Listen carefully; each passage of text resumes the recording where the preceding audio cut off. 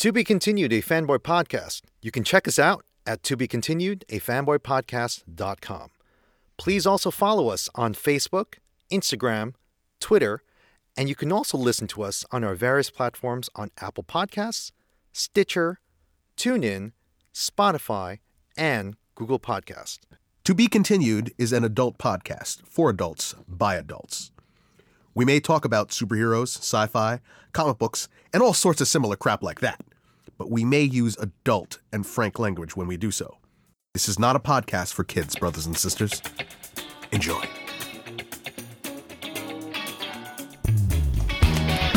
And welcome back. This is To Be Continued, a fanboy podcast covering your fanboy passions. You may not learn anything, but if you stick around, you just might have some fun, and we are going to have a lot of fun today. And if you clicked on this, as you realize, this is our big The Batman spoiler review talk. I am your host, Miguel Alonso Velez, joined here as always by... And I'm Edward Ding, here at Pancake Studios with our producer with the mostiest. That's me. Jonathan Vergara. And we're going to use this new mic technique. I have a beautiful, expensive condenser mic that I can set to omnidirectional. So basically, Jonathan, he literally just got back from South by Southwest. As you can tell by Right? the bags. By the bags. The fact that now, this is my other thinking, Jonathan didn't have time to set up, which is why we just have one mic. This is very clever. Very clever. John. You thought we wouldn't catch up. Because he says, I learned a few things. You mean not have time to set up for our show? He's like, I learned a few things how to bullshit at South by Southwest. And actually, John, that's really what I think you did. I think if the one skill you're going to pick up, I think anyone, regardless of their technical, whether they're in cinematography or you're going to learn how to bullshit at South by Southwest. So, you know how many people walked up to me and were like, I'm a crypto millionaire. Oh God, yes. Like, I can imagine. I like what you're doing here. Like, maybe you could work at my company. And like, I look up their company. It's like, yeah, it's three guys. The web page doesn't even load. Like, but you want to be my latex salesman. So yeah, John just came back from South by Southwest. A wonderful, all expenses paid job. They brought him in there for his technical abilities because John's the best. What just a general overview, like what were the tasks? What were you doing there at this event? Oh, I'm good. It was great, man. There was a lot of well, actually, I have a girlfriend, so I can't. I can't say. You don't have to whisper this either. Yeah. Also, just come in closer. We're gonna start doing ADSMR now. So in South by Southwest. For those of you who don't know what he's talking about, look it up. I don't have time to explain. Miguel told me I have AIDS. That's what I learned in South by Southwest is that I have AIDS. Putting a pin in that, Ed, for interjecting it into the worst possible fucking time. Ed is referring to the newly minted online YouTube clip that of a classic Conan O'Brien episode where Haley Joel Osment is informed that he has AIDS. And that's why he's dead people, right? Walker Texas. Well, see, I told look, I really want to get back to South by Southwest, but it is. He sent me this text. He sent me the clip, and I said, "See, this is how we know that Chuck Norris is a false messiah." Because he couldn't cure him of AIDS, but he did give him the ability to see the dead. That's right. Anyway. So John, you go to South by Southwest, where everyone knows is a big who'd you see? Well, I saw Scott Page of Pink Floyd there. I jammed with him. The touring saxophonist. The tour. Oh, do you have? Yeah, because he didn't do the records. He's not the original saxophonist who did the money. Well, we're also getting, John. You gotta remember, we are getting to a point in time where that was like 65 years ago. Like he was 5. He may have been a guy that grew up on it at this point, and he'd still be way older than you and me. So you the festivals events you were doing. What were you doing at the events? I was helping with tech support. I was helping with audio, video.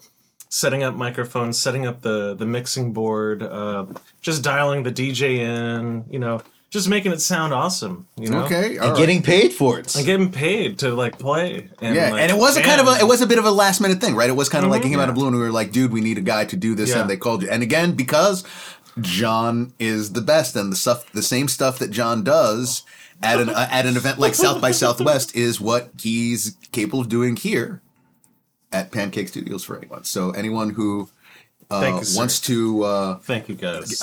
get a good creative and a guy who will come on a pinch. You want to win it? You want to win an Emmy? I mean, not an Emmy. Well, if you want to win an Emmy or an Oscar or whatever, you go to this guy for your audio. Come on, needs. die audio That's nerds, right. and John. And now, since I've been to South by Southwest, I can help you turn your products into NFTs. Now, here's a funny thing. God, was it really that bad? It was that bad. Wow. Now here's a funny thing. We went to see this show. By the way, we're going to be covering The Batman, which we watched last week at the Alamo Draft House. Oh, we're gonna have to. Well, before we get into the review, we will talk about that. So now we had planned. We watched it on Wednesday, and originally we were going to do it last Thursday. And I think were we already in the theaters? And then John says, By the way, "Hey, yeah. No, we were there. No, we took a lift to the Alamo Draft House, and in the car, Jonathan's like." You know what? Let's do a Zoom podcast. And we're like, wait, what? Zoom? are we doing Why Zoom? are we doing Zoom podcast? Because I have AIDS. Thank you. That's better. That's And I'm better. going to have to do this from my hospital Because- bed. And I With an IV. I don't want to be flippant about AIDS.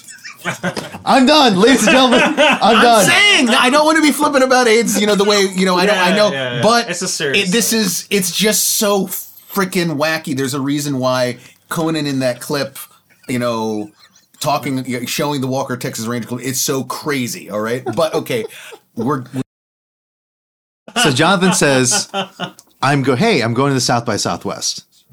And So I don't know how to break it to you guys. Walker told me. But I have it on good authority. From a man from the Texas Rangers. So, he's... Anyway, but,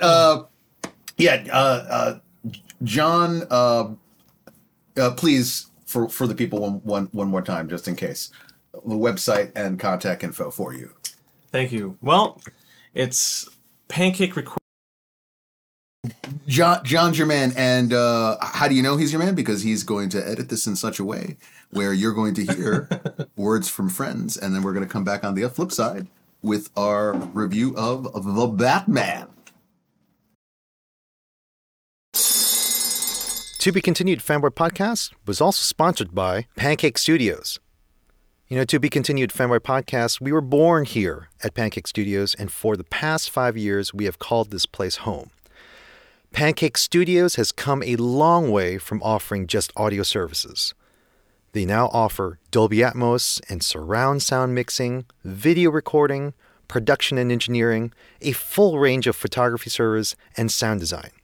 It is your one-stop shop media production services. Go to pancakestudios.net. Orphan Guitars. Local friend of the show, Alex, who works at Orphan Guitars, can help you find out what you're looking for, whether vintage or the right musical equipment for your needs. Brand names from Fenders to Gibsons, electric guitars, basses, guitar amps. Just head over to 493 Court Street at orphanguitars.com. John, they've also helped with the community making donations to local soup kitchens in the past. Brooklyn's coolest guitar shop. That's orphanguitars.com. And those were words from friends. Something's in the way. Something's in the way. Drabby, drab. So, Jonathan's missing two strings. It is the year 2022, and for, I don't know, all right, John, all right, let's okay, he's got a one-string bass there. And for, Ed, since your child was born, what year was Clark born in? 09. 2009. Since your child was born, how many Batmans have we had? We've had, well, I mean, so Nolan started in Nolan? 2008, the Nolan Batman, Nolan Batman. Affleck. Affleck. You've got the kid from Gotham. From Gotham. And now Wait, Arcats. and you could- am I missing anyone? You could include the Bruce Wayne that was in the Joker movie, if you wanted to. The Bruce Wayne. The kid. Oh, right. If you're including the Gotham kid, All you right, might as well fine. include that. Well, All right, fine. That's right. You could include the Batman that was appeared in the Titans show. Mm-hmm. That's 5. Perfect. All right, that's 5. With I'm trying. Ian, what's his face from Game of Thrones? He's Bruce Wayne on the Titans. I'm trying to think of any other that has shown up because Keaton just came back as the Batman. So yeah, it's Not including the Batwoman. right, exactly. So we're in the year Batgirl. 2022, and we have Warner Brother DC Comics' brand You get a new Batman. And You get a Batman. You get a Batman. Like seriously, they were like, is this a rule for superhero characters who have the name of Bruce? That they are all fated in the 21st century to be portrayed like 10 times over? Are you discounting Bruce Lee and the Bruce Lies and the Bruce Lee spelled with an I? This is Bruce exploitation in a way, if you think about it, Ed. It is Bruce exploitation. Perfect. But we are now in the 2022 version of Batman, directed by Matt Reeves, a supremely talented who gave us big the young gun in Hollywood. Who gave us the 2 of the Ape the films? recent Ape trilogy? Was it? He didn't do the first one. He didn't do the first one. He didn't do the first one, but he did this. And I would have to say, I enjoyed those films. I think they're an insanely underrated, as a whole, it's an underrated trilogy. And it had a good start, and he made them great. Yeah. He elevated those 2 other films. And he's a guy who has a lot of respect in the industry, and he has a very strong fan base of his films. So when he got announced as, okay, we're diverging from the Snyder Affleck Batman, and we are now going to have this version. Okay, highly anticipated with a ton of delays and other stuff, COVID. So there's a lot of pent up, like everyone wants to see this film, and it finally drops. Well, it's an original conception. Ben Affleck was originally slated to direct, to write, a Batman movie, and to star in it. But then eventually he dropped out. All the other things that all the other stuff that happened. And then Matt Reeves was attached. And we have Matt Reeves coming in, and it is a film which is a shame because I would have loved to have seen Affleck do all of that. We say all the time, great. Bat Affleck is the most comic accurate of all. Yes, Batman. that's you. Okay, fine. That's your thing. I get why there are aspects of his Batman that rub people the wrong way, even though I loved Affleck as Batman. And I don't understand that. I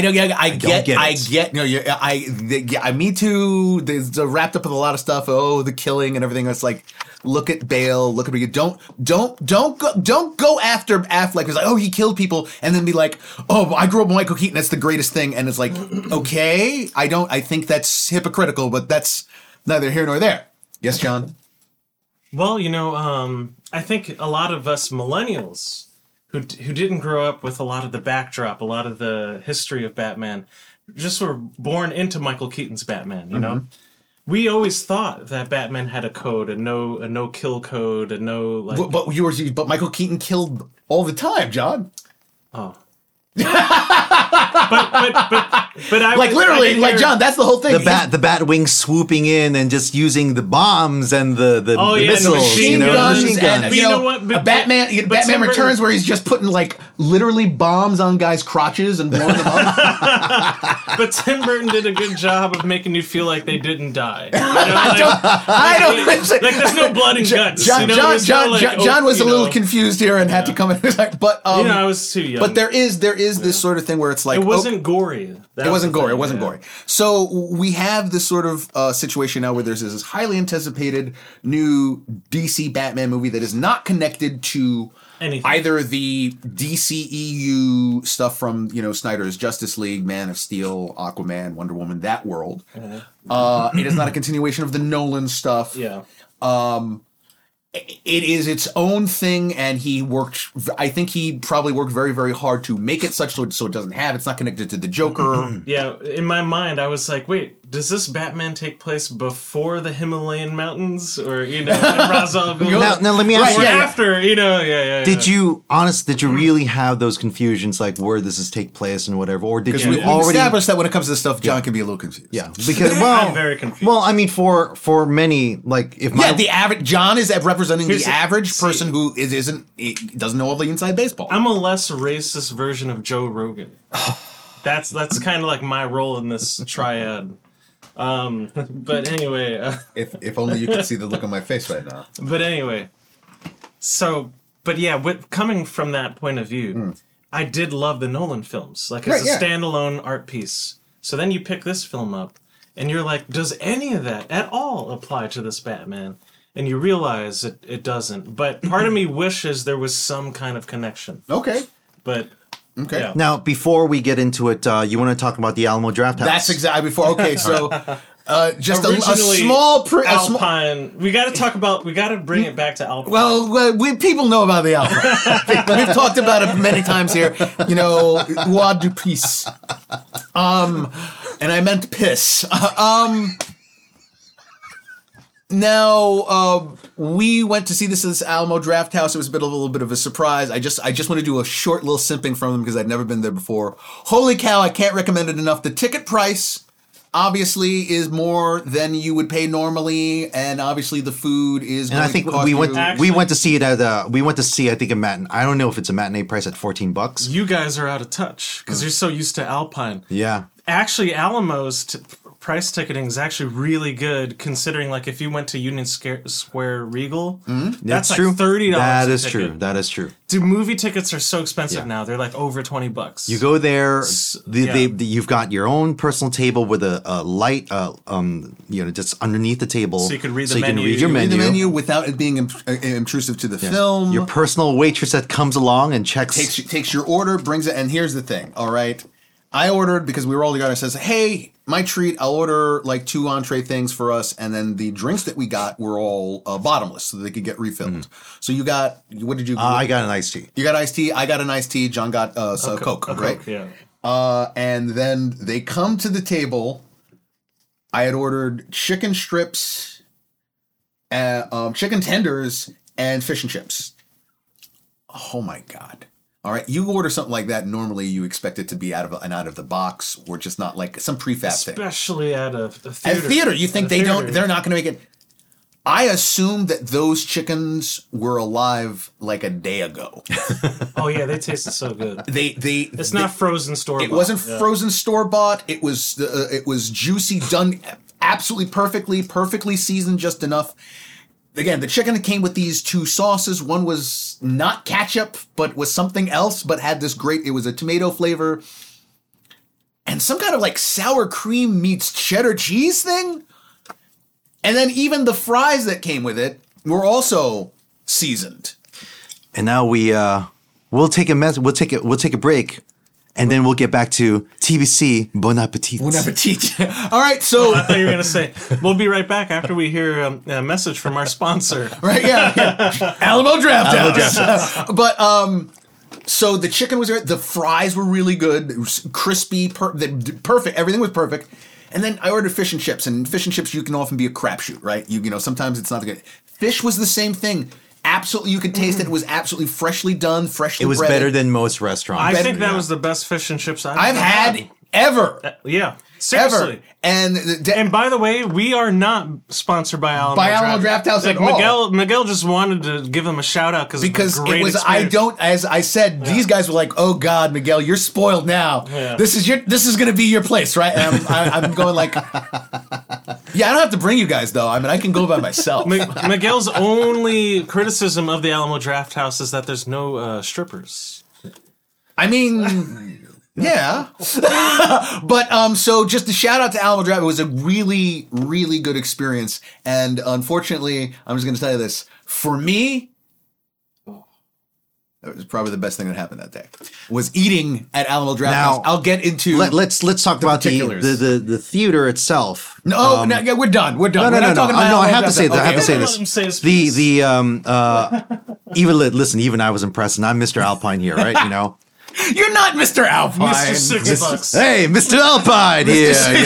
You want to pay $7 for a movie? There you got it. Mr. Alpine is the owner of the Alpine. Who's probably withering in Greenwood Cemetery at this right point. now. Yeah, exactly. So With a Greek name. the screen itself, it is, Mykonos. and I really don't know the difference between an IMAX and something that we got at the Alamo Draft House, but that thing with the screen itself was particularly huge. Yeah, if you were expecting to go into like, oh, they've served food, but it can't be like a real movie theater screen. No, The sound, the audio, dear God, that was like when the Batmobile rumbles and the engine like just it does its thing. Your seat shakes, and it's not to a point where it's not. It doesn't really destroy It's not your. distracting. It doesn't beat your very ears down. clear- or and anything. clear. It It's doesn't clear, but dear God, it's yeah, because that's the unbelievable. thing. You go to something like this, and it's like, oh, they're serving food, and you're showing a movie. You expect the movie experience maybe to not be that great. There's like some sacrifice somewhere you're expecting. But this is a very There's large. no- It's a large yeah. facility, right? And we had to go up like an escalator up four up to the top. four stories and story. an elevator. So it's a large place. It's a large place. But yeah, I cannot recommend if you going can get to there because downtown Brooklyn City Point. It's not the easiest place to get to, by the way, because of the traffic and whatever. But whatever the case Yeah, is. yeah. But as a sound guy, I do have to agree with my colleagues here that it was a great sounding experience. One of the best sound in the theater Yeah, I've heard yeah, too. yeah. So all around, like if you had to give it 5 stars, It's a 5-star. It's a star. 5-star experience, and we didn't even like get great food. We got like something simple and they made it great. So I have to assume that the other food there. So, and as I said, that was the highlight of the experience that day for me. So it's going to get into The Batman by Matt Reeves. I don't know how to say this. I'm just going to let the I cat know out of what the you're bag gonna early say. on. I know what I you're gonna was say. underwhelmed. I was very underwhelmed by this movie. I know that there's a lot of people, there's a lot of anticipation. I actually was not like super high in the anticipation. I just was like, okay. I was like, I'll see what it is. I didn't have like a lot of like pins and needles, partially because again, I did like Affleck in the part. Ed can definitely say I wasn't crazy when I heard that Robert Pattinson had Well, been cast. like for me, I just wanted to start first with the numbers itself. Box office at this point, 479.3 million. That's $500 million already. It's only been out for like 2 weeks. 2 weeks, right? Will it hit No Way Home numbers? I don't know. But here's the thing. I will say this: the Warner Brothers marketing, they were in overdrive with this movie because when I think when the initial previews were released, within a day, if you are on YouTube, this is what you got. The Batman, people are calling it the greatest Batman movie of all time. Exactly, yeah. A must-see. Critics raving. It's placards. It's all over town. was It's on the subway side of buses. Metacritic from a week ago was at like close to 100 or Rotten Tomatoes. Metacritic now, as of this morning, as I know, it's 72. Rotten Tomatoes at 85. I think it's going to have some kind of spiral, not a death spiral or anything like that, but it's there's going to be a diminishing returns. It's going to taper out, And, right? and is it you believe that is reflective of the film overall? I'm with you on this because there's a diminishing returns. Like when you're watching the movie, it's 3 hours long.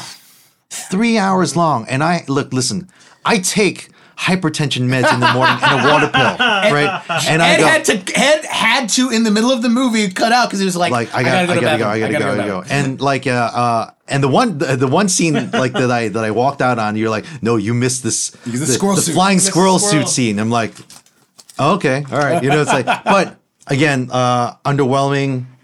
Not that there wasn't great stuff, and we're gonna get into that. Yeah, right. it as a movie overall. This is the thing. And you can definitely laud it for a lot of artistic things, a lot of creative ideas, a lot of well thought out ideas about this character and its world. That still doesn't add up necessarily to something that is has a particularly engrossing or propulsive plot. And I'm going the ending, especially I'm going to get when we start to talk, is the idea is the ending is very brave. You have to, and I absolutely assume that Reeves had to fight tooth and nail for that ending. It's not it's brave, but it's a head scratcher as to like, why would you make what is supposed to be a blockbuster superhero movie have that type of ending? You can maybe call it similar to the Dark Knight's ending, but I'll talk about that. It is very different from the And I ending of asked Dark you, Knight. like coming out, I said, how do you compare that to Begins? Because Begins out of the of that Nolan trilogy, for me it was The Dark Knight, which was my favorite of them. But Begins was a very special movie to me. And me, I'm one of those And guys then that you likes- walked out and you said you had a song in your heart, right? You know, Right. when you came out of that. You watch this and you go, and you're not. No, You're just kind of like, I'm not sure.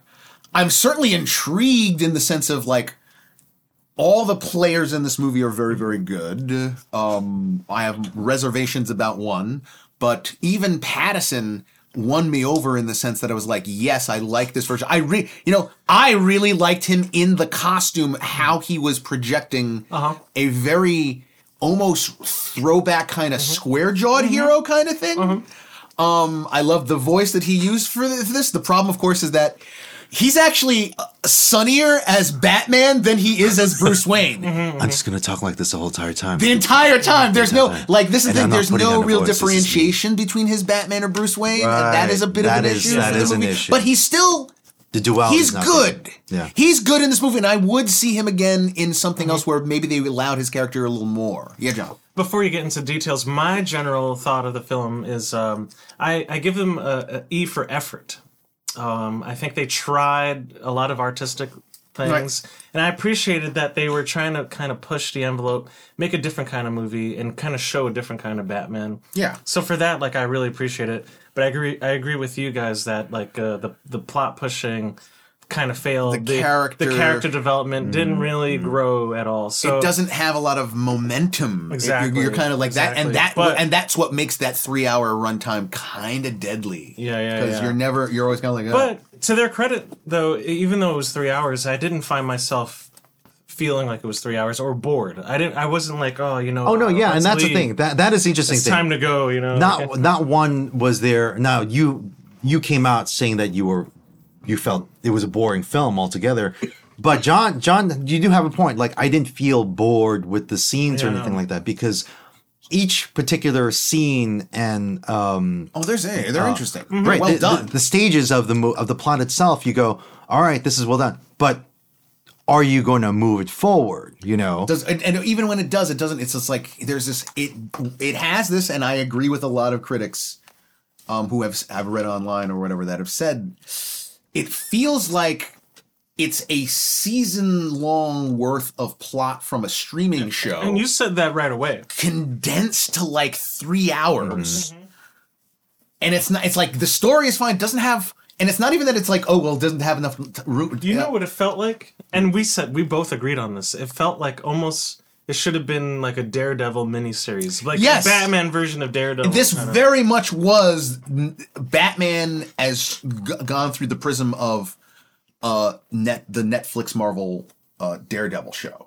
Agreed. Right down to the costume design of Pattinson's Batman and suit. some of the intense action And the action sequences in that fight. But this is the thing. This is a movie that's kind of predicated around the idea of every other movie we've kind of done Batman in this way and that way. This we're finally gonna zero in on Batman as the detective. So a year two story. Where Batman gets challenged in his deductive abilities to figure out a mystery, very much based on, you said, Dark Victory and The Long Halloween. Right. There's big influences from the comic, but it has a very Fincher 7 quality to the cinematography, the set design, the production design, and a lot of people have said that this is like, let's take Batman and put him in 7. Even the way the Riddler in the movie is very much like Kevin Spacey's character in 7.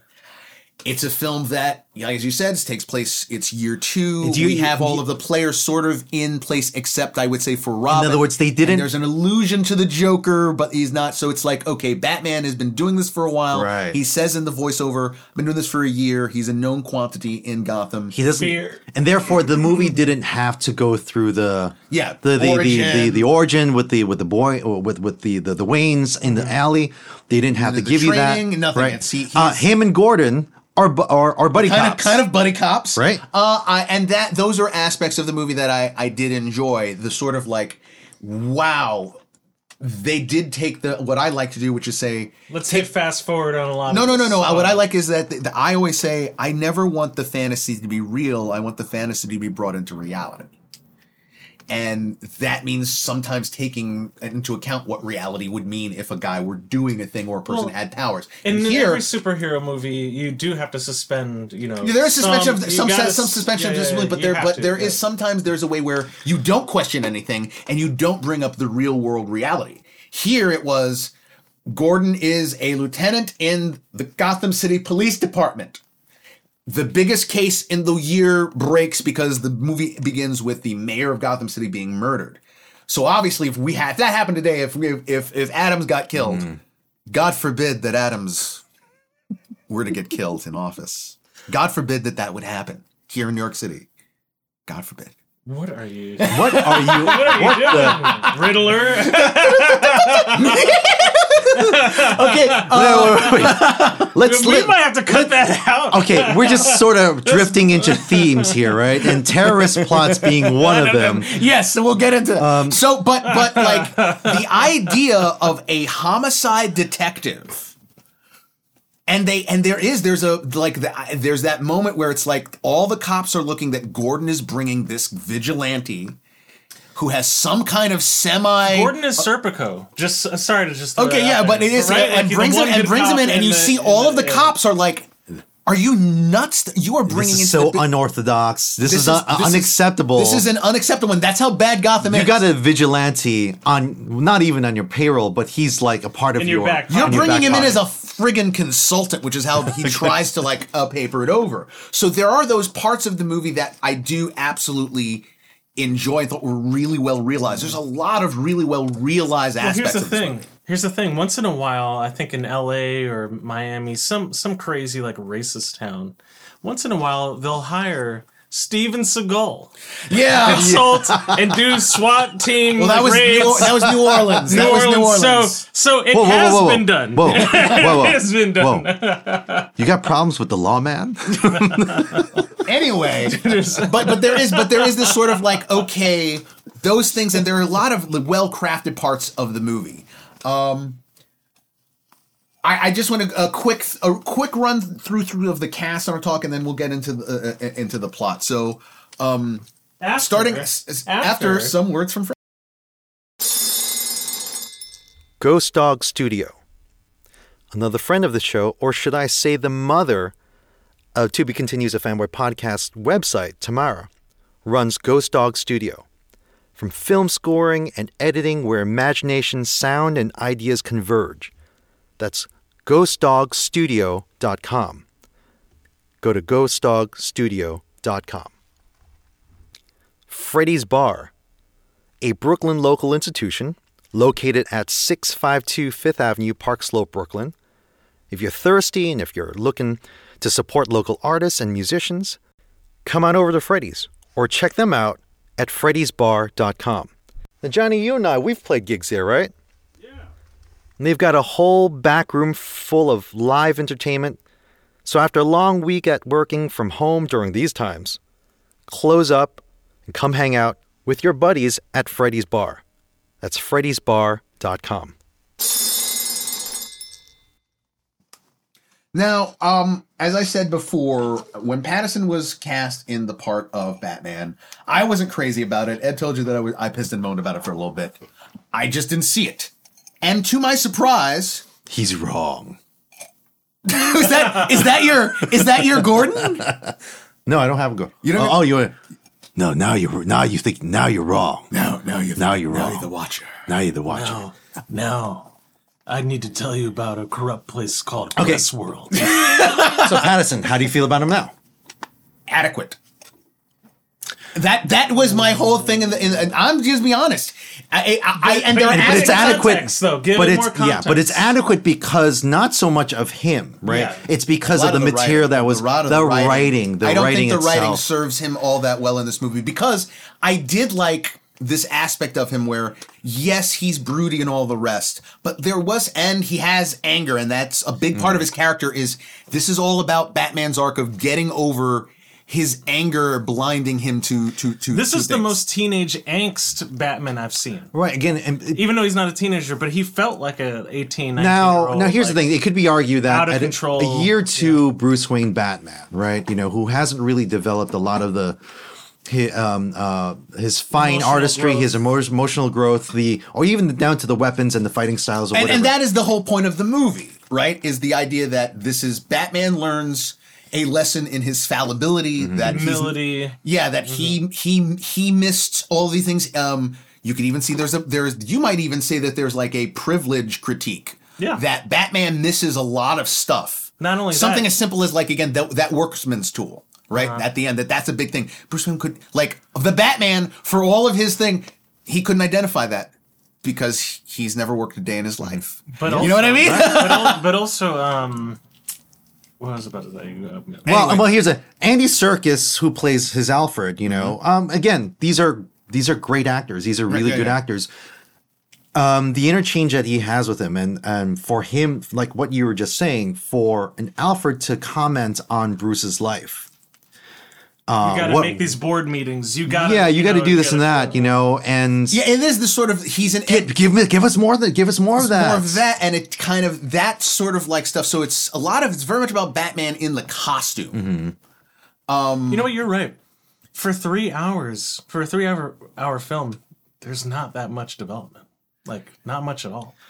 Except for like I said, the larger overarching theme, which is which you get in that third act. In 3 hours, how come they couldn't give us more of that Alfred Bruce interaction? That definitely was a thing, Yeah. and what they try to provide. This is what I'm saying: the sort of middle ground weirdness of the film.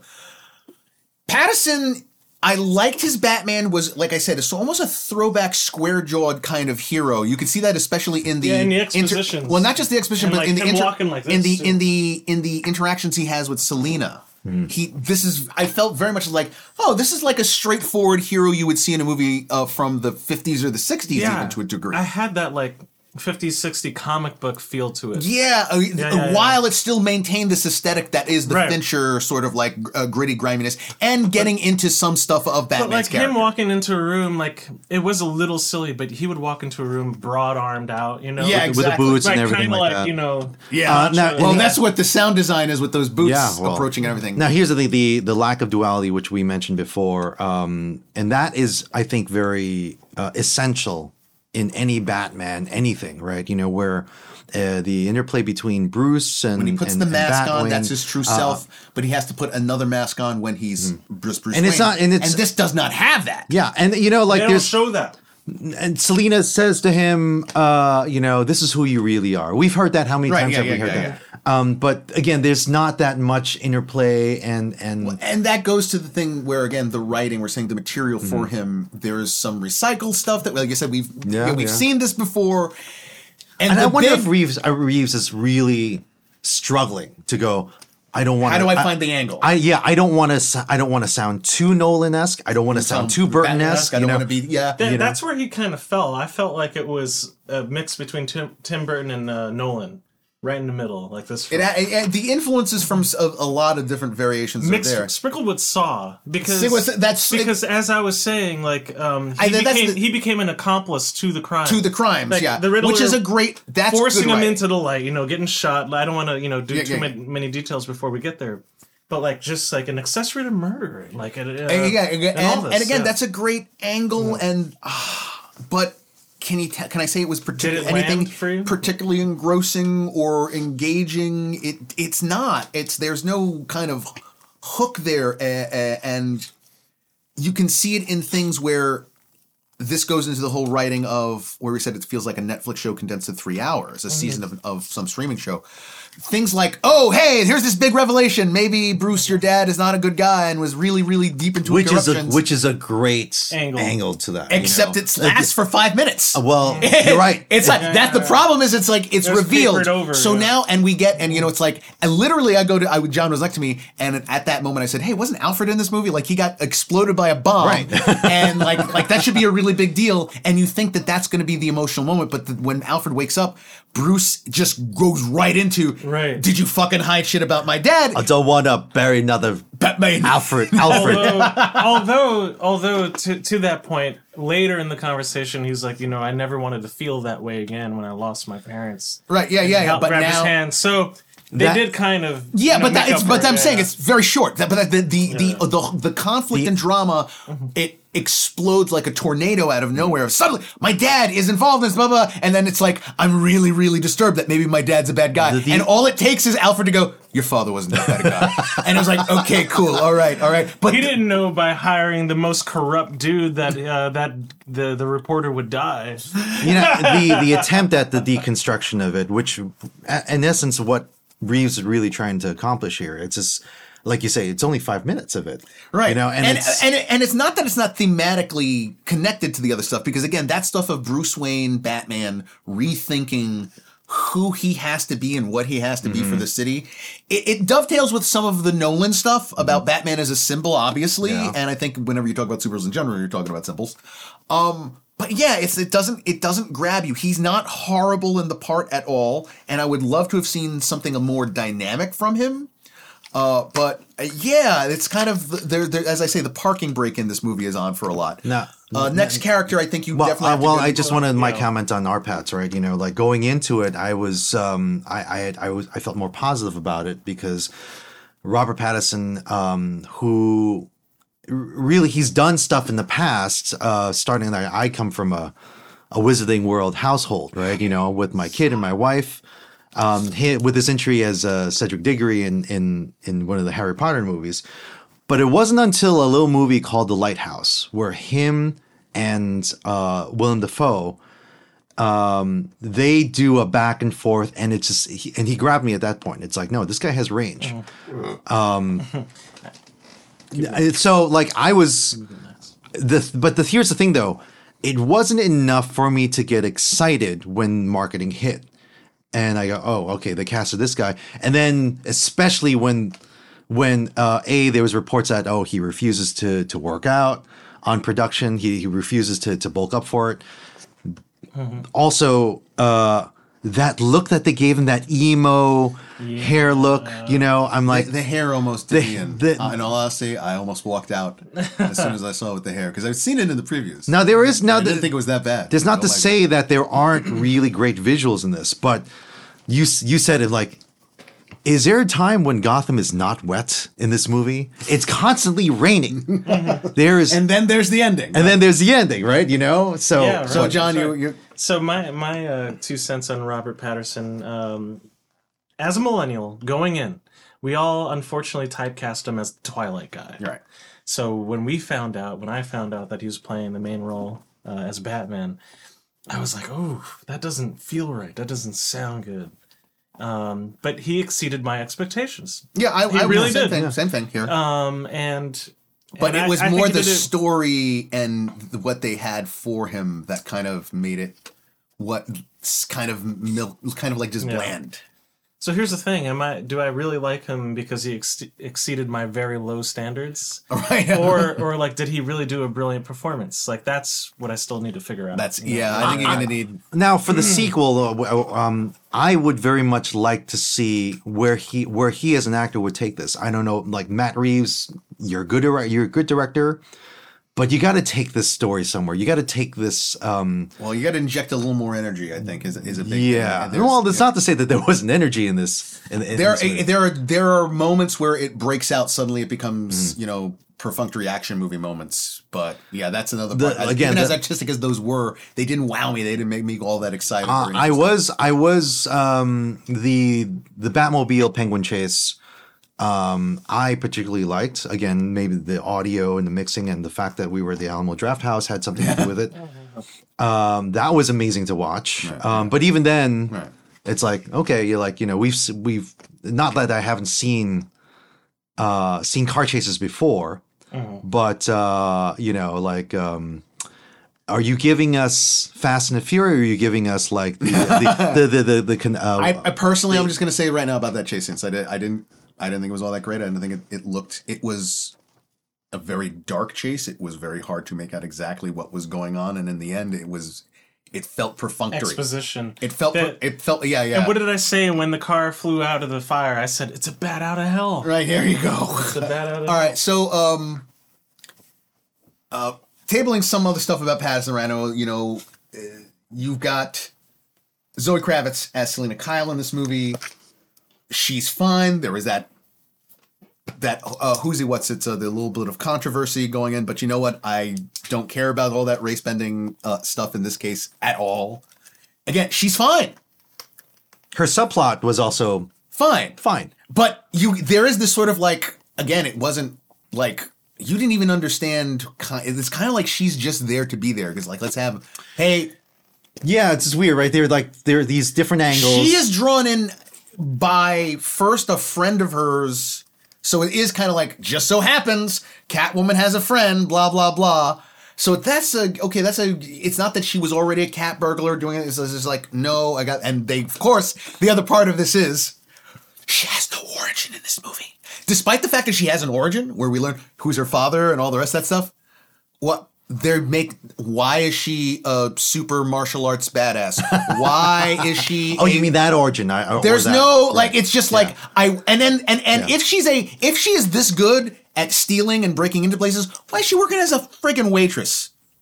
It makes no sense. Don't even try. She's not working as a waitress. Come on. It's her being an insider into the underworld, right? But all because of the subplot. John. All because of the subplot of her, getting back at her father. At her father, Falcone. right? Yeah. But again, okay. But she wasn't. She still. There's no sense that she was working on some things. It was I'm working at this place. And this is my friend. Now, here's the thing that they didn't sort of like. If they had done that, if there had been a scene, let's say, where Pattinson goes to her and this he is goes a long game, and Pattinson with his detective skills, let's show off Batman, and Pattinson goes, "You're too skilled. You're too this. You working on something. How are you just a waitress here?" And then that's her. I'm trying to get back at this guy who's my real father or whatever. Something. They didn't.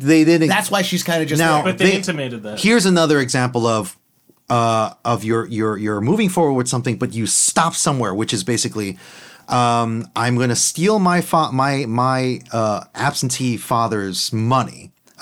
Falcone, played by John Turturro, and then what? So you steal the money. That's your angle, and she says, "Because I deserve it." Right. Yeah, and I'm going to go and kill my father, and now here's the thing. I do like that subplot where she wants to she wants to get back at her father, and to a point where she's going to kill her father. But again, they don't give us more of that. Somewhere, but let's be honest, this is going to come off as a joke, but somewhere in every hoe wants to kill their pimp. Come on. It's a real monkey wrench. Is this something you're not telling us about South by Southwest because we're a rubber? Yeah. Moving on. We're a rubber. That's an inside joke for us. So no one has to know. Anyway, she's just kind of. I feel that she's kind of there to just be a semi-love interest. She's just kind of there, and now again. She is good in this part and beautiful, gorgeous. Yeah, that goes without saying. Right. She's an incredible Hollywood ingenue of the modern era. But she is. I would watch her again in this part. Same with Pattinson, and I think they have a good rapport. Yeah. It's the most down to earth version of that relationship I've ever seen. They're really talking to each other for a lot of stuff, as much as Pattinson's holding stuff close to the chest. Mm. It's not weird psychosexual stuff. It's not the Burton thing. It's not as wonderful as Anne Hathaway was.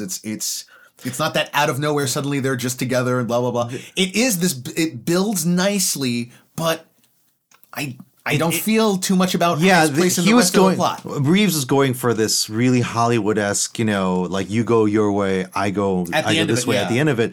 But yeah, I mean, it just kind of does fall flat on it. Ultimately, it doesn't, because it doesn't have propulsive energy. But their interactions are really good. Mm-hmm. You would like to see more of them, but you're not. Now, how did you feel about the how Bruce uses Selena to infiltrate into? Oh, you're gonna get at the whole, because you came back to me and you were like, those eye things don't exist. Yes, they do. But they do. I see. They do. And Google Glasses exists too. Like, he could be spying on us right now for Google. That I get, but real. you're telling me contacts that seems a stretch far. That is right. Vladimir. President Putin. That's right. These two here, these two fools, they don't realize no idea. I don't. In all honesty, let's be honest here, because as we're recording, we are in the middle of the Russian invasion of Ukraine. The ghost of Kiev all the way. I don't think the Ruskies could afford any of that. No, I don't think the Ruskies have it. And by the way, I'm not talking about the thing from that was in the movie. The simple lenses. thing that you just said, a camera in your glasses. I don't think they can pull that off either. Much less. Elon Musk has blocked our internet. I can't get the message out. Damn it! Anonymous is onto us again. We gotta wait 6 hours until Sputnik flies back around overhead. Exactly. Back to yes, business. but okay. So, she's fine. I would love to see more. I would like to see more of her. But in this film, overall, at the end of the day, she's just kind of there. We have our new Commissioner Gordon in this movie. All right, who's Jeffrey Wright? He's excellent in it. Jeffrey Wright is one of the greatest African American actors of all time. Right? There's nothing he can't do. He is such a great actor. Yeah. Now here's the other interesting about his Jim Gordon.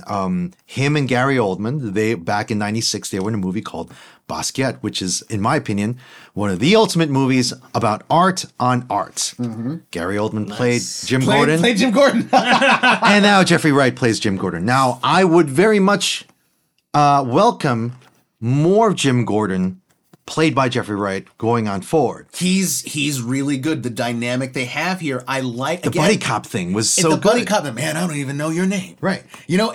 Or like the idea of like Gordon as this guy who knows the ins and outs of like the situation. Like it was like when Batman gets knocked out and the cops are all around him and they tried to take the mask off, and like Batman is like, hold on, man. He was like, and he realizes they're saying we're gonna hold this guy. Like you're completely off we got and he's like, let me talk to him, and it brings him in, and he's like, all right, so how are we gonna get it? Let me talk to him. All right, so here, and like he's doing this. Punch me in he the does face exactly, real but the hard. way he does it is so good because he has this sneer as he's talking, like he's like, you mother, you get, but he's really saying, Somehow gotta get. Is that funny? Exactly. Is that funny that Keaton on the good guy on the other guys? I it's love like, that scene. Stop it right now. And have a whisper fight. It's like, get on. It's like, and then he'll like mention like, We're gonna keep like, this clean. No, we're gonna keep this clean. And he'll just mouth some TLC lyrics, I don't know what you're talking about. Go chase him. But Wright and Pattinson's dynamic is good and very wonderfully real to me. Not super hyperbolic, but really is the sort of like Gordon just like, yeah, this is my situation, this is my life. There's a guy in a bat suit and he solves crimes and he's good at what he's doing, and we're all together, we're thick as thieves with this guy. The circus's Alfred is fine. I wish there was way more of him. Nothing happened. They give us nothing with any circus. If this had been a streaming show, yeah. I think like that whole subplot of Alfred being bombed, that would be a much bigger thing and would be a much bigger part of the plot of how it affects. Simplify the themes and the plot. I mean, if it had been just, hey, Alfred again just, is about to die because of something. Okay, maybe right? and maybe that's why he didn't want to like have as much of it. But it's like he's a little blink and you'll miss him in the movie, I will say. But the idea of him as Alfred and what we did see of him as Alfred is more than fine. I love the way I love his sort of mannerisms. I love the way the intimation of like, okay, this is a much more he's sort of like almost in the way you think about it, he is like a younger version of Kane's Alfred, because Kane's Alfred talked about being sort of a man of action and mystery. This is sort of like, this is what that version of Alfred would be if he were 20, 30 years younger. Yeah, exactly. And we sort of what we got was Serkis's Alfred. Just he opens up the mail and there's a bomb there, and he's at least quick enough to toss it out, right? And not die by it, right? Right, but he's obviously injured in some way that he needs medical assistance. Okay, but again, he's fine, but he is kind of blink and you miss it. The rest of the cast is surrounding.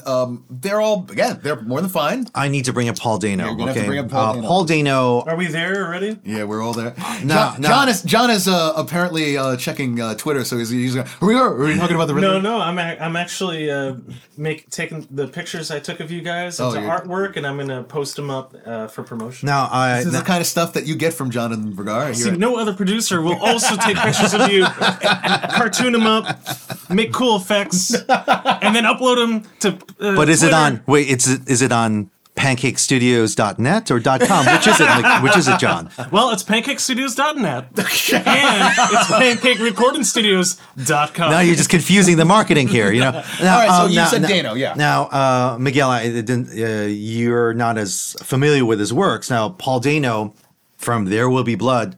At this point, he's in his 30s. At the time when he started out with Little Miss Sunshine, I think Hollywood had really tried to foster this guy's career into being one of the biggest young actors of the time. He's a respected young actor. He's a respected young actor. So before you give a critique, you might get canceled if you say anything too bad about him.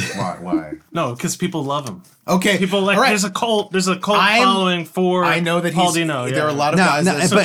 But careful. And to a point where I felt that his Riddler at certain instances is really scary, right? I heard he drew inspiration from playing Brian Wilson, the Beach Boys documentary. He said he used a lot of that. And see, that's the thing. I think he gets into he's methodical in that way. Now, that along with the subplot of the themes of the social media terrorism stuff that goes on. That stuff gets closer. I know. I mean, that's the thing that hit me the hardest about it. But he's no. There is no doubt in my mind that he's, as you said, the methodical. He's going for something very specifically, and he is delivering it.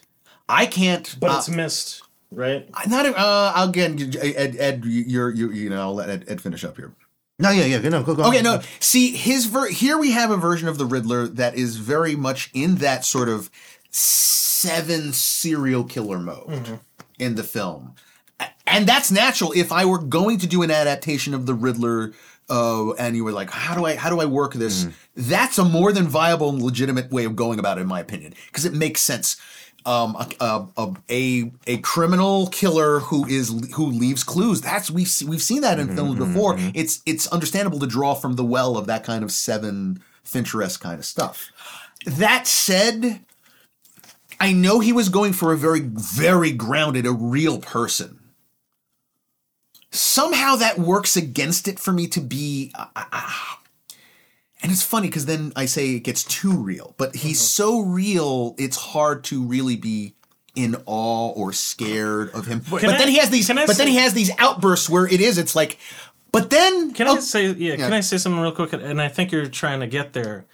He did an amazing job, but then at points it like randomly got wacky. Like it randomly got a little too stupid, right? Like I don't know, like stupid, but but he went from like super intelligent, like he tricks Batman every step of the way, but then out of nowhere he's like, ooh, right, and this is what I mean by there's a deliberate part about that, and the deliberate part I think was the idea of the duality of these guys all think they're the badass, I'm the revolutionary, I'm the truth, the knight of truth in the world who's killing all of evil.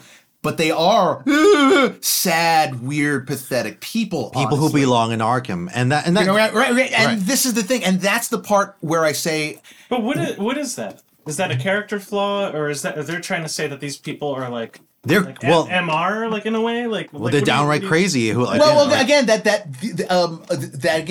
they have this. I am vengeance. That That's the duality. Delusion. The That's delusion. delusion, yeah. That's the delusion and the connection he has with Batman in the same way, Being and why delusional, Batman yeah. has to go through this story in the film is I don't want to be this guy. I am not going to be these people. And that's also the part where I said the realness was a double-edged sword, where sometimes he was showing that apathetic, soft white underbelly of Riddler in the film to be real, but I'm not saying it wasn't right or wrong. It didn't add up to something that made me particularly. But the social media stuff is scary as F in that movie. The social media stuff, you realize With the copycats. that as a, You think they're drawing a parallel with Q? it's the idea Yeah. of what social media does today and how it can be easy to miss. He didn't need, in the film, he talks about, he has 500 followers. But the truth is, they don't say that there were 500 gunmen. And the truth is, he didn't need all 500 guys. If you're going to just do needed something, You need 10 guys, You need yeah. 10 guys. 5 guys. 5 guys. Yeah. And here's the 5 funny guys thing. and a burger. Now, Miguel and I, we had this moment where it's like, okay, the copycat Riddlers, they finally get to their meeting place, right? With their rifles, right? And thank God they have those uniforms. Everyone's got the mask on. I look like you look like me. We all get there, we look at each other and we do what? We just nod. We just nod. You're We're right. together in this holy And then crusade. wait, crusade. Yeah, we're gonna kill the mayor, right? Wait. God damn, we're gonna kill them. I didn't sign up for this. I thought we were just gonna scare some people, But that was because I really feel that is something we're going to see at some point in the future. I And really that's do. the funny thing about social media. It's like not everyone's intentions are the same. You Yeah. know? It's like As we let's are- storm the. Wait, what did you say? exactly. This is sort of in the same. Right. This falls into that, and that's what made Useful idiots. That's what made it that particularly scary because it felt like it could be as real as anything else in our world. I'm trying to think. Everyone else in the film is again, they're more than fine, and I would be, Totoro. I will say this much, okay? Again, this goes against some of these more comic booky. Just if you're gonna make Colin Farrell and spend all that money and time on all that makeup to make him look like De Niro, then why don't you just hire De Niro? Like I said, because have you seen De Niro these days? He's an old man. I know he's an old man, but there's this, he's not the same. There's an aspect of like when they was like Colin Farrell as I was like, okay, I assume they'll do something to the look, and it's like, oh, you're, and he wasn't even like like. Here's the other part. This wasn't Take it easy, DeVito. sweetheart. This wasn't DeVito as Penguin either, No. where the makeup made It was like downright over, De Niro, right. It was just make him look like De Niro, and it was like, okay, and he's just kind of there. I feel like after we get past certain levels in the cast, that's kind of what it is. They're fine, they're there. Nah, And again, like I wonder if it's marketing synergy. It's like Warner Brothers going, this is perfect. We're gonna now. Will there be a Penguin's HBO spin-off apparently series? that's part of that. I don't know. Like there's so many. This is Warner Brothers. I don't even want to get into the cross. Now marketing again, crap of that. Colin Farrell as Penguin. I think he puts on a good show. He's a good he's slightly performance. he's slightly comedic in his stuff, but also the presentation of him and all those mobsters are as genuinely like real world dangerous guys. Like this version of Penguin is not a guy who's in a top hat and tails or any of that crap. It is presented as like, oh, you're a real dude.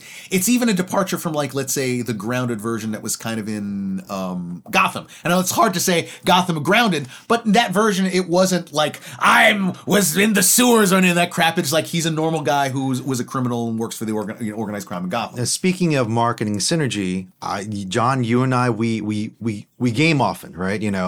How many times have you and I went back and forth about like, they're really drawing things from the Arkham games as well, right? We felt that like the first hour, Everything almost felt like a video game. Like Yeah. it just had a video game. it's like And what are the aspects of the Arkham games that, in terms of the gameplay, are important?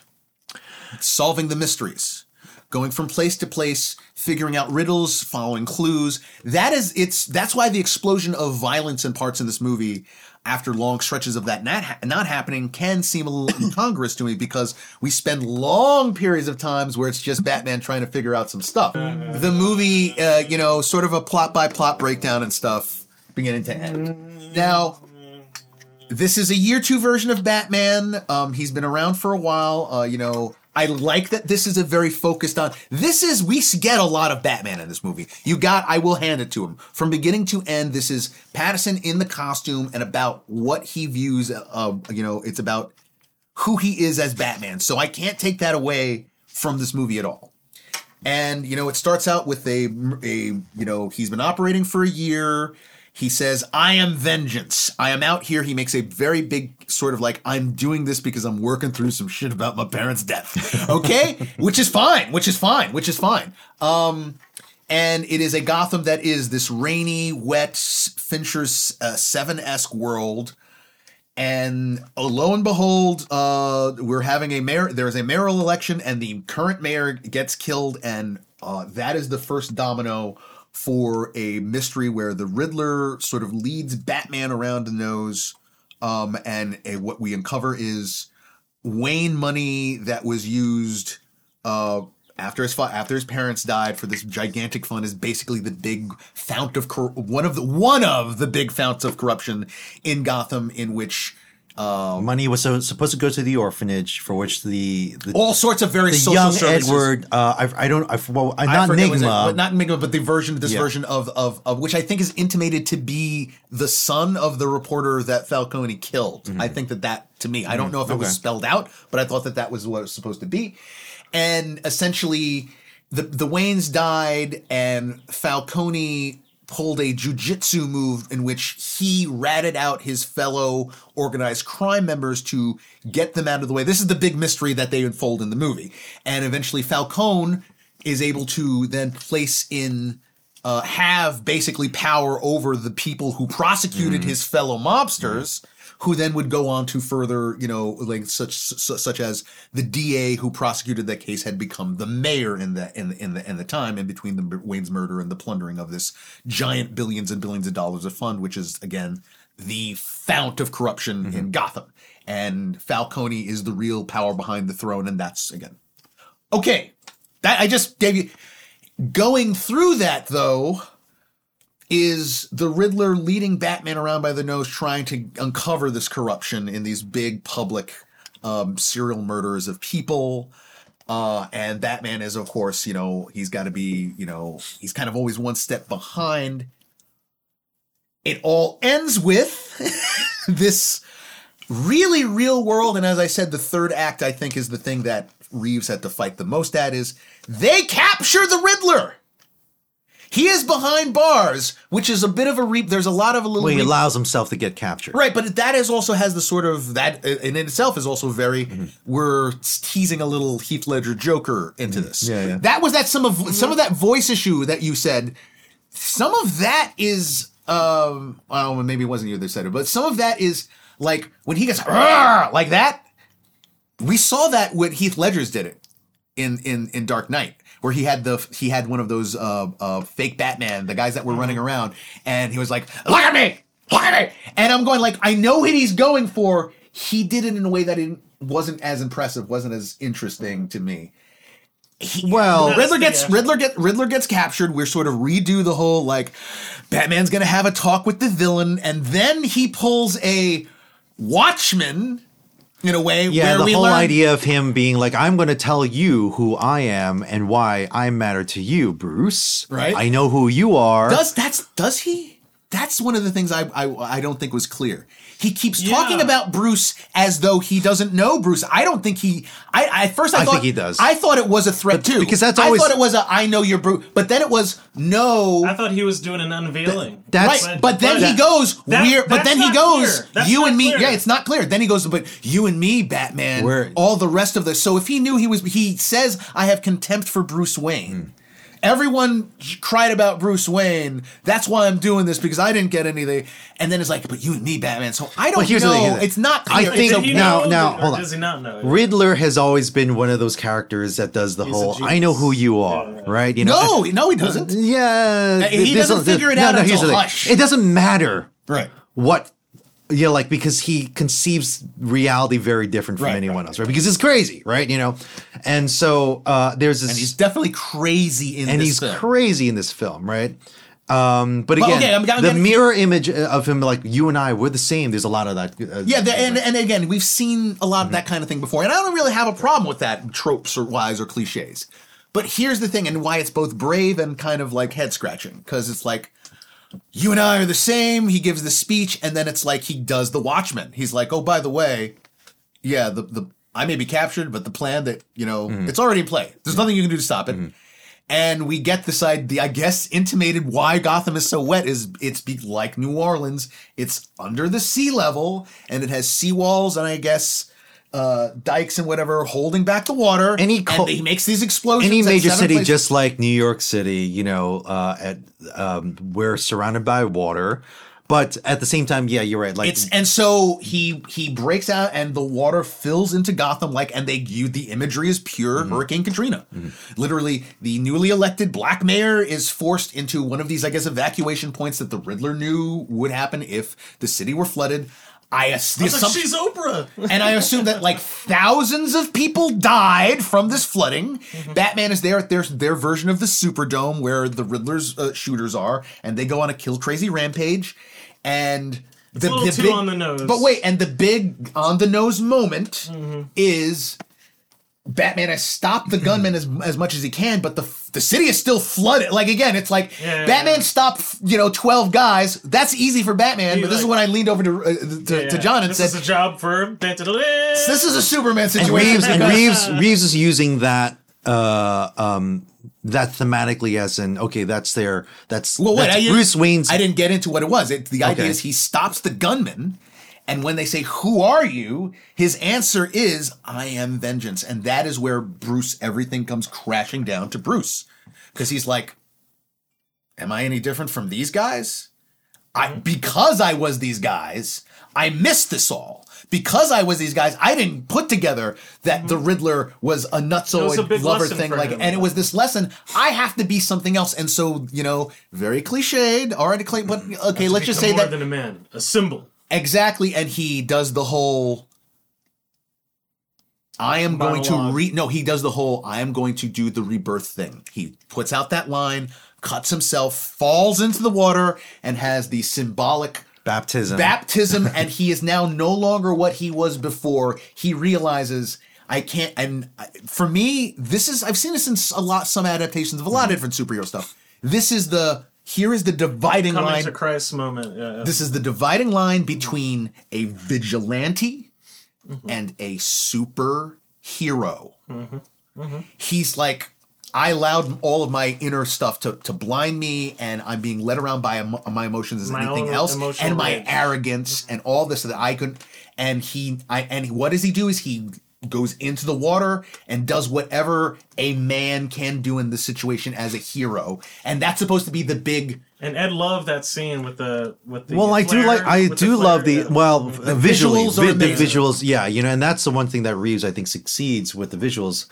But it's a very constant, like it doesn't change. The wetness. Yeah, the wetness. Yes. Like it just got more wet. More wet. It's More New wet. Orleans. It literally is Reeves behind the camera. It's like, more water. And they're like, how much more do you want? I got an idea for the ending. Now, for him to say in the beginning of the movie, I am vengeance, I am the shadow, right? And literally at the end, that all he's doing is the flare with the shadow and him holding the light to it and guiding the masses to safety. Right. And then we get that whole almost feels like it should have been a post-credit scene, but instead is integrated into the runtime of the movie. Because the actual ending is that whole Selina and Batman going their separate ways symbolism. But we have that Riddler obviously meets the Joker. Which, by the way, is it Barry Keoghan or not Barry Keoghan? Which at this point I'm reading like it's deleted scenes. Barry Keoghan, who played Droog from the Eternals, by the way, who would make a great Joker. But again, we don't know if that's suddenly it gets this, and they get the idea of like, okay, Batman has still won a moral victory because. Even though the Riddler did this whole plan, all the news is focusing on who is this guy in the Batman vigilante who is saving people in Gotham, and the Riddler is now angry that he's no longer, I view Batman as my partner in, unveiling corruption. He's obviously an enemy. He has stolen my spotlight, and he has this conversation with someone who is obviously the Joker, which is again, and then Selina and Bruce meet and they go their separate ways, and that's the end of the movie. And that's the problem with that third act, that while it's brave to not have the hero fails and it's about something else and everything, but you don't, if you compare that ending to the ending of The Dark Knight, which has a similarity, the idea that there's a Pyrrhic victory for the hero, that I stopped the Joker, but the Joker's last trump card was having Harvey Dent go on a kill crazy rampage, and now Batman, in order to save Gordon's son, inadvertently kills him, and now, I've got to go on the run and take the blame for it.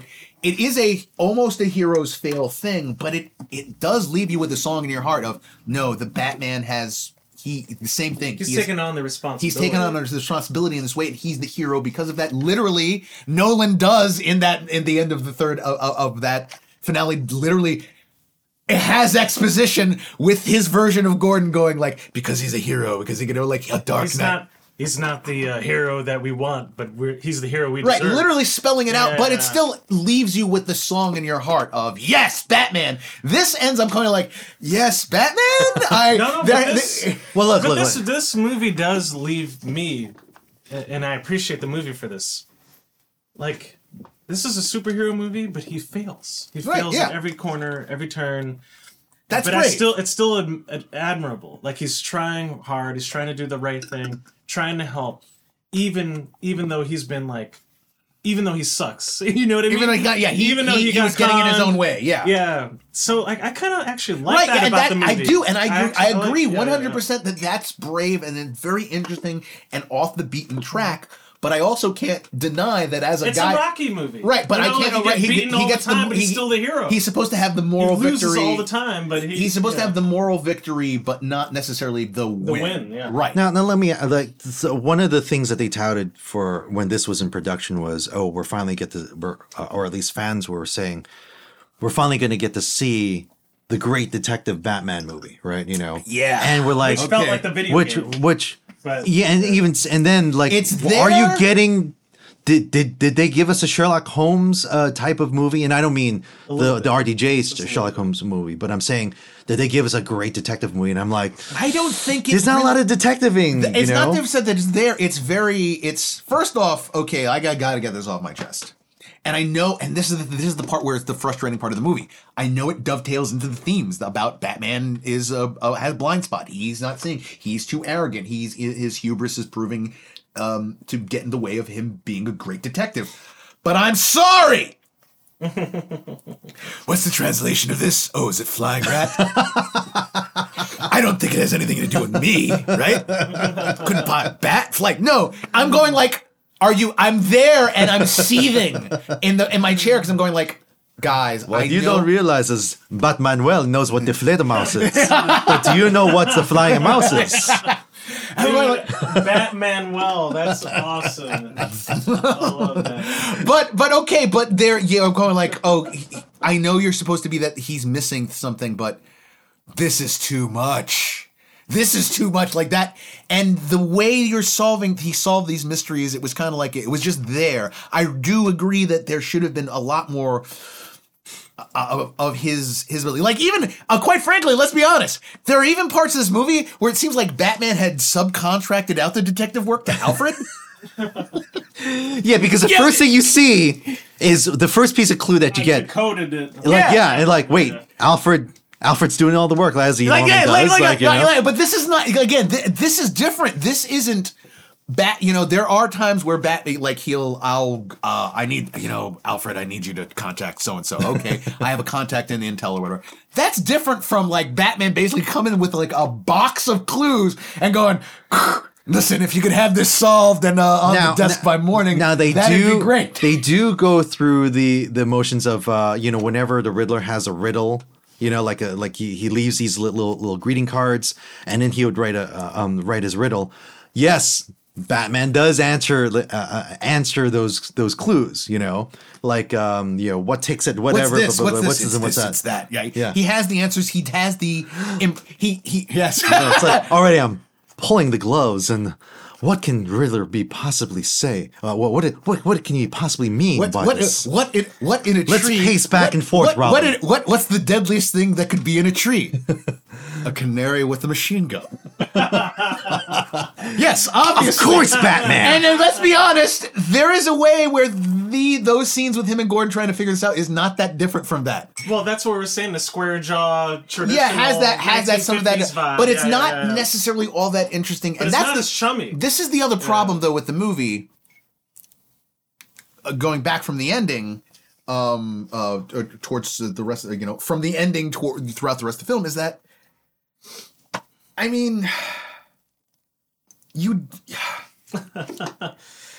clues and figuring out there's not a lot of like, oh yeah, oh and that must mean this, that must mean everything is there. Falcone is involved in some way. The themes of what the money was doing to Gotham, the length of this movie. They were using it as a slush fund. Yeah, and the length of the film kind of means that this stuff always just keeps popping up. And it's not like it's not propulsive. It's just like, oh, here's the thread, the corruption in Gotham again. It's like, okay, all right. Overall, is this a bad film? In no way, shape, or form is it bad.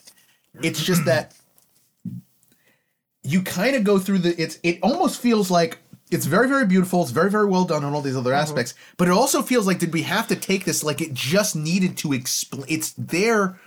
Sadly, because I wasn't engrossed, it's there just to explain stuff for its sequel. Like, why is Gotham so wet? or the idea of why is Gotham so disordered? It's like we're dealing with a place that literally is coming back from a man-made natural disaster, right? Or even it's the soul of Gotham itself. Like, why is Gotham the way it is? Because all this endemic corruption. The underlying. Why is Gordon the commissioner? Yeah. He saved the mayor's life, blah blah blah, during this gigantic situation. And why is Batman given all of this leeway? Because again, he was the symbol of trying to save people's lives in trying to stop this happen. But did we need that for it? Because if that's all just the background for the sequel to explain why we can get into the story immediately. I want to ask you both this, but I want to start with Ed because I know Ed loves Batman. Like we're Batman bros. As a super Batman bros. As a super Batman would have won the 2016 primary, people. Batman for Bernie, anyway. No, but Ed, as like a really, as a big Batman fan, like, did you like it as a super fan?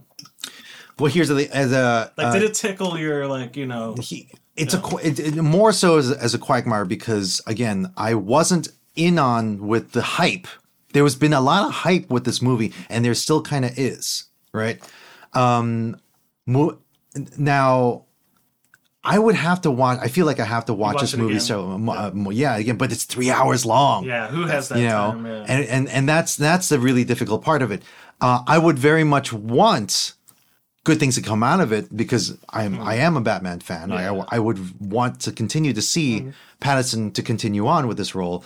I would want to see more a lot of interesting aspects. Yeah. Circus, even Kalina's more Selina, more him and Gordon, more again. Yeah, I would even honestly like to see more of Batman's relationship with the city of Gotham, including Gordon, but all the other cops, because the mayor, because because in essence, while listen, I love Bat Affleck. Mm-hmm. I love the scene in Superman versus Batman where he drops in on the industrial whatever factory that he's at, and he just takes out a whole cadre of men. But the street level Batman has always been Batman to me, right? Mm-hmm. The one who solves clues and crimes and whatever, and who's the Neil Adams, right? Yes, Batman, that's sort right? of the right. That so not Batman in space. Like if you gave me, I wouldn't say no to a Batman hanging out with Adam Strange. No, I wouldn't. I wouldn't say no to that. But that to me is not Batman. That's Silver Age Batman, right? Now, Miguel, as a Batman fan, I'm not talking like as a film critic. But like as someone who loves superheroes and like Batman being like third on your totem pole. No, like, Batman is number 2. He's not number. The ranking is always Superman, Batman, Spidey, and then there is a tier 4 and tier 5 that everyone else shares. Yeah. I love Cap. He's a tier 4. Like 5, he's a tier he's a tier 4. He's a tier 4. I love Green Lantern. He's tier 4. He's tier 4. I love Wonder Woman. Mm-hmm. She's tier 4. Okay, that's now just but what does the 10-year-old a hardcore fan of this stuff. This I have a feeling after I left them, the more I've been ruminating, because I have been thinking about how do I place this as an interesting curiosity right now. Mm-hmm. Of having, it's this thing where it's like, I get what they're going for. I think they even on some level they're successful. But at the same time, I can't ever see myself, as you say, as a 3-hour runtime going to this movie and saying I'm going to watch it beginning to end and enjoy it. I think it would be more like there will be moments where I will catch a lot of clips on YouTube. If I'm feeling for Batman or thinking about something, right. I'll do that because I go like, the atmosphere is really good, the performances are really good. But as a movie as a whole, there is a real, if this story had been, if Reeves somehow had instead said, no, Warner Brothers, I've got a better idea for you. Yeah. We're going to do you want your HBO Max thing to go off the road. You're going to use Batman to launch HBO Max, and I'm going to give you a 8-episode series. Christ. Right? Okay, yes. Sorry for my Christian followers. Right. Ed, a Batman show like this on HBO Max. Yes. Yes. Yeah. And then you can think of HBO. I was thinking like right, and you could do a thing where you have a lot more room to pull this out, make the story maybe even more engaging, because it does. Each sort of like moment by moment, scene by scene, feels more like a whole episode of something, moving us plot forward, and yet somehow it's both less and more. I can't say. Can I also say I would let me this way. I hope Reeves fine-tunes this more in the sequel. The elements are all there. He's really going, because it's so visual, right? Like, but at the same time, here's a perfect example of where the style is over the substance.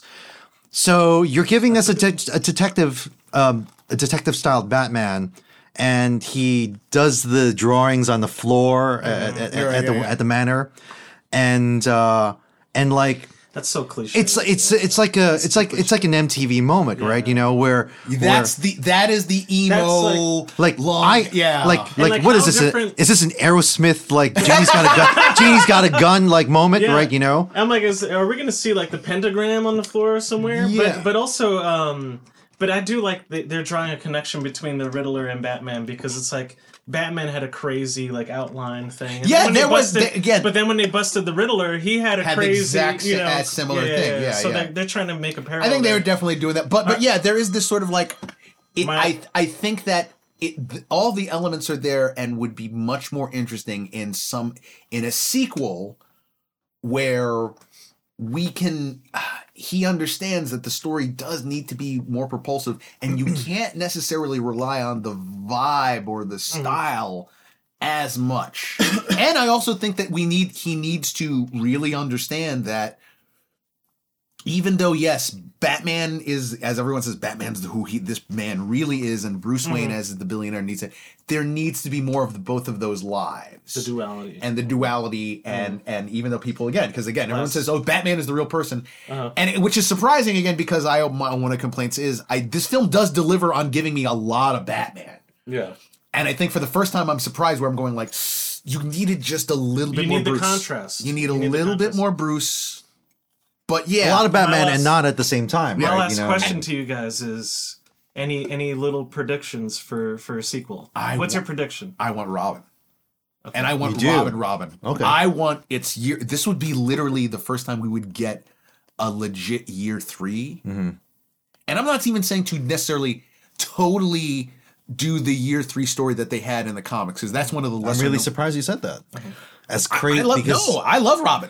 I do too. I think Dick Grayson. It's just the idea of, and I want legit. I want them to cast I want them to find a 12-year-old right now and a Tom Holland type, and maybe with even with the acrobatics, maybe even younger. Yeah, and to make it that maybe that gets even the crazy. Kid who got AIDS could be. Full circle. Well, the kid who has he's in a full-blown adult right now. Full-blown AIDS. Oh, stop. Ed, what are your predictions? My predictions is that you're going to get a call from Joel Haley Osment from him and his agents, or Chuck Norris, depending. Dear God! What's your prediction, or what do you want to see in the sequel? Well, because he obviously set this up for a sequel. Yeah, I mean, obviously Joker, but do I want to see a Joker at this point? There's been so much Joker. Yeah, like you're right. There's so much Joker. Yeah, and would you want to see this get more fantastical, or do you think that it needs to be stuck in a Nolan-esque kind of like grounded reality? Let's give me more Sherlock Holmes. Give me more detective stuff. Mm-hmm. That's what I want. But here's the thing: because they had drawn from different influences, like you said, The Long Halloween. I'm trying to think of what other storylines that they've taken. Well, Long Halloween and Dark Victory are sequels, right? So could he get into Hush? Mm-hmm. I thought there was going to be aspects of Hush, and they kind of like sort of flashed Hush at you. Well, even honestly, the Riddler in this film has aspects of Hush, even up to the way his gunman had that look with the masks and everything, and the idea that it's like, oh, you're really jealous of Bruce Wayne. Hush, by the way, is not a storyline that's not a compelling storyline, right? Not the most compelling storyline. Where I think there might be a Court of Owls that I want to see. I think Court of Owls. You do that with Dick Grayson. I'm all in. If you could combine a year 3 Dick Grayson becomes Robin story that is concurrent with Bruce figures out the depths of the cabal that's controlling other things in Gotham, again, you could even use this movie as this jumping off point. You could have absolutely Falcone is a member of the Court of Owls, his downfall is like, oh, we gotta really zone in on this. Plus, as well, you can even have the Court of Owls being like, we weren't happy about what Riddler did either. It's kind of messed stuff up. Court of Owls is also another storyline where the underpinnings and the historical Gotham all get exposed. And we find out how and that's kind of what happened here. And we find out in the Court of Owls maybe how stacked of a deck there is against Batman. Mm-hmm, that essentially Court of Owls, the idea would be almost like, oh, yeah, there's like a team of Batman. There's a Batman organization. They are also all of the wealthy and powerful members of Gotham, both criminal as well as the above board, legitimate business people, and they have their own army of soldiers and specials, and some of them are Batman-esque types, and it's like, oh, that's why this place doesn't get any better. Batman is just one of a bunch of billionaires in the city trying to do. He's one of a crazy bunch of billionaires. But here's where the Court of Owls would make sense, because this is complete drudgery and dark and noirish. More action. The Reeves, the universe that Reeves is giving us, right? There's very little light. Yeah. Imagine it's like the what's that Tom Cruise Nicole Kidman movie, the Star Chamber, not the Star Chamber, the sex movie, the Kubrick movie. Oh, geez, right? The Kubrick movie. Eyes Wide Shut, right? Right. I was like, like that sort of underpinning secret society thing, where I thought you were talking about The Firm. No. That's just a lot of running. That's Tom Cruise running. That's Tom Cruise. That's every movie. Right? So here you have Reeves giving you a universe, an underpinning of Gotham secret society, where everyone's having sex with masks on. I don't think he's orgies and whatever. That is an interesting part about this film, is that he does. I don't know any kid who would go to this movie that would be all that interested.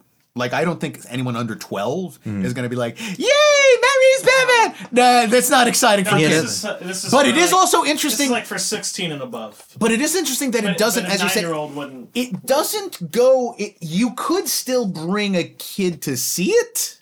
Oddly enough, no kid is gonna. But no kid is gonna want to. My son did not see this movie. I didn't take my son, obviously, and nor should you. He'd be bored out of his head. 3 hours. He's not going to sit for 3 hours. He might like some of the action, although the action's pretty sparse, intense, but also intense. But here's a weird thing. I was at Target recently, right? Like, this guy's getting his head beat in. I went to Target recently, and again, it's like a whole entire shelf dedicated to Batman products. Like, they're marketing the hell out of this. And this is part of saying where the sequel is obviously Warner Brothers DC. They were like, we're looking to do something. I personally would have no problem with having Pattinson in his own separate films and some other version running around somewhere else.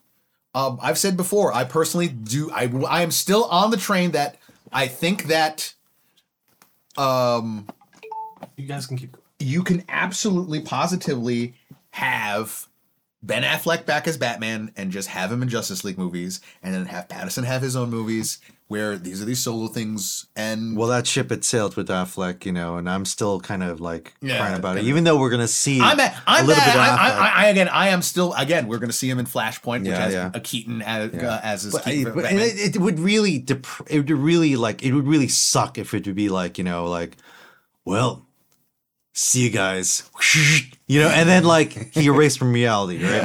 And you're stuck with like Old Man Keaton, which I know. Well, we get into the whole idea that the multiverse stuff for DC is different than what they're doing with Marvel.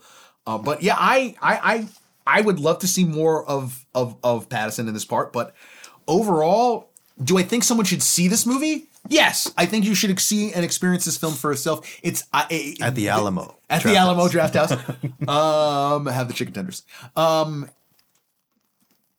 Because there is, if you're a Batman fan, there's a lot of richness to this film. If you are that, and there's a lot of stuff that absolutely I wanted to see in a Batman movie. However, ultimately, if someone told me, if they asked me point blank, did you really enjoy this film? I would say the answer is no. It's not terrible, but it didn't. I didn't come out. I did not enjoy this. It's but that's the thing. That's that parking brake aspect of the movie. It's moving forward, but it's kind of like, and then there are all these explosions in the middle of it that almost come out of nowhere. And I'm not even just talking about that like it's a detective movie, and then suddenly there are these action sequences.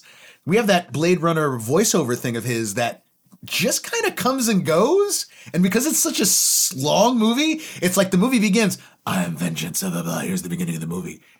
And then I guess we don't hear that again for maybe like a half hour, 45 minutes, and then suddenly, I'm talking again, we're doing first-person narration. And you're kind of like, where did that happen? And that's similar to even the action. The action's like, it's like, detectives. Oh my God, now, I've got a nuclear-powered roadster. Now, here's another question, is like, do we think Reeves would return I think it's necessary.